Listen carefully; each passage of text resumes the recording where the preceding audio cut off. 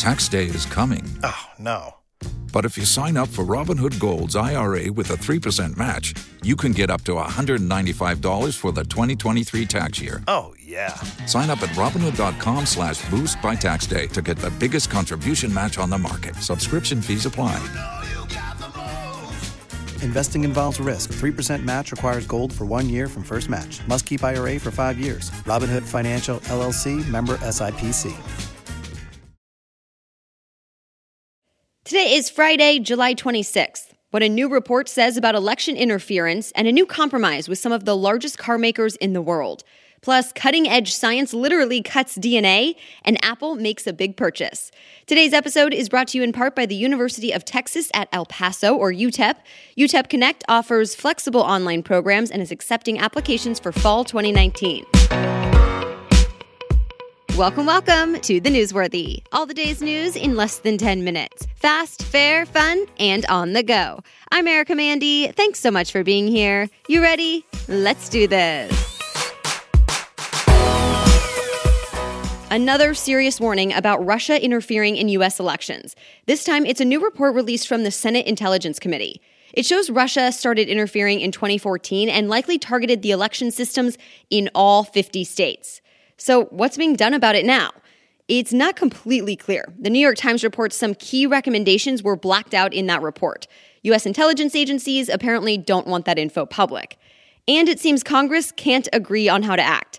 The AP reports the House passed a bill to send more money for election security, but the Senate is not on board. Top Republicans say progress is already being made, so no more funding is needed. But Democrats say that inaction is a disgrace and pointed to Robert Mueller's testimony earlier this week when he said Russia is still meddling in elections as we speak. By the way, researchers from a cybersecurity firm in California told The Washington Post Russia is not the only country trying to impact U.S. elections. Others like Iran are taking a page from Russia's book, trying to put out disinformation to sway voters.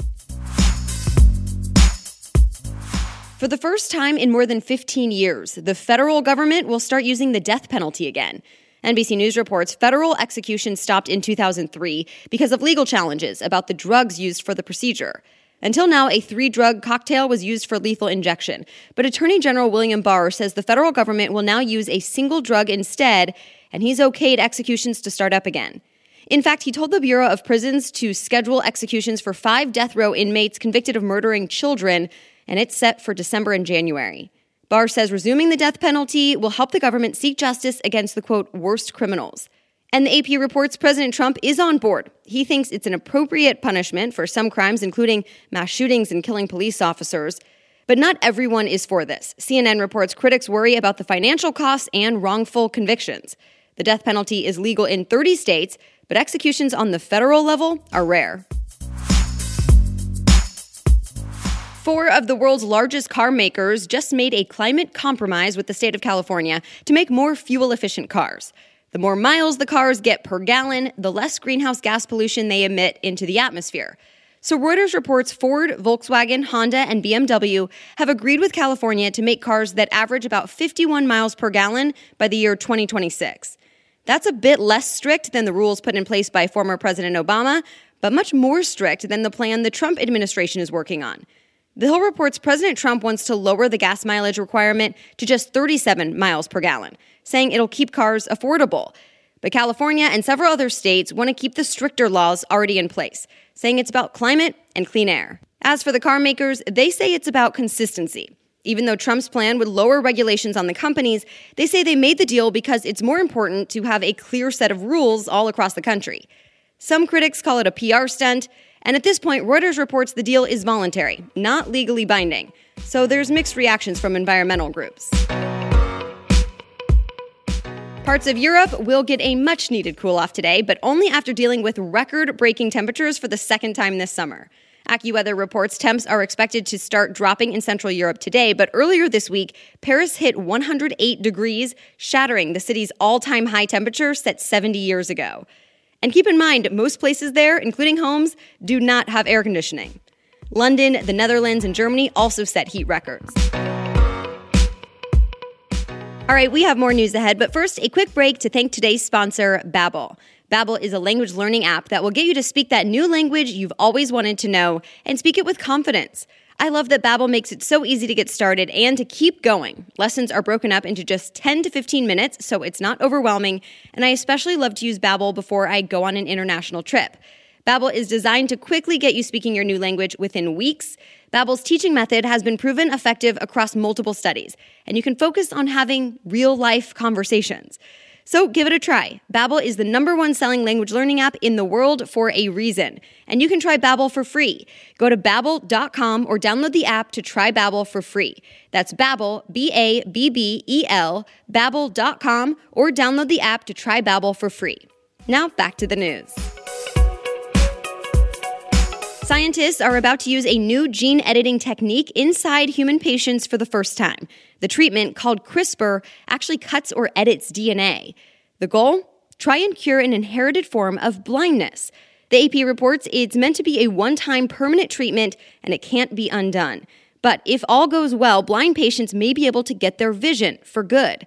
Researchers say this has the potential to cure or treat many diseases caused by gene flaws.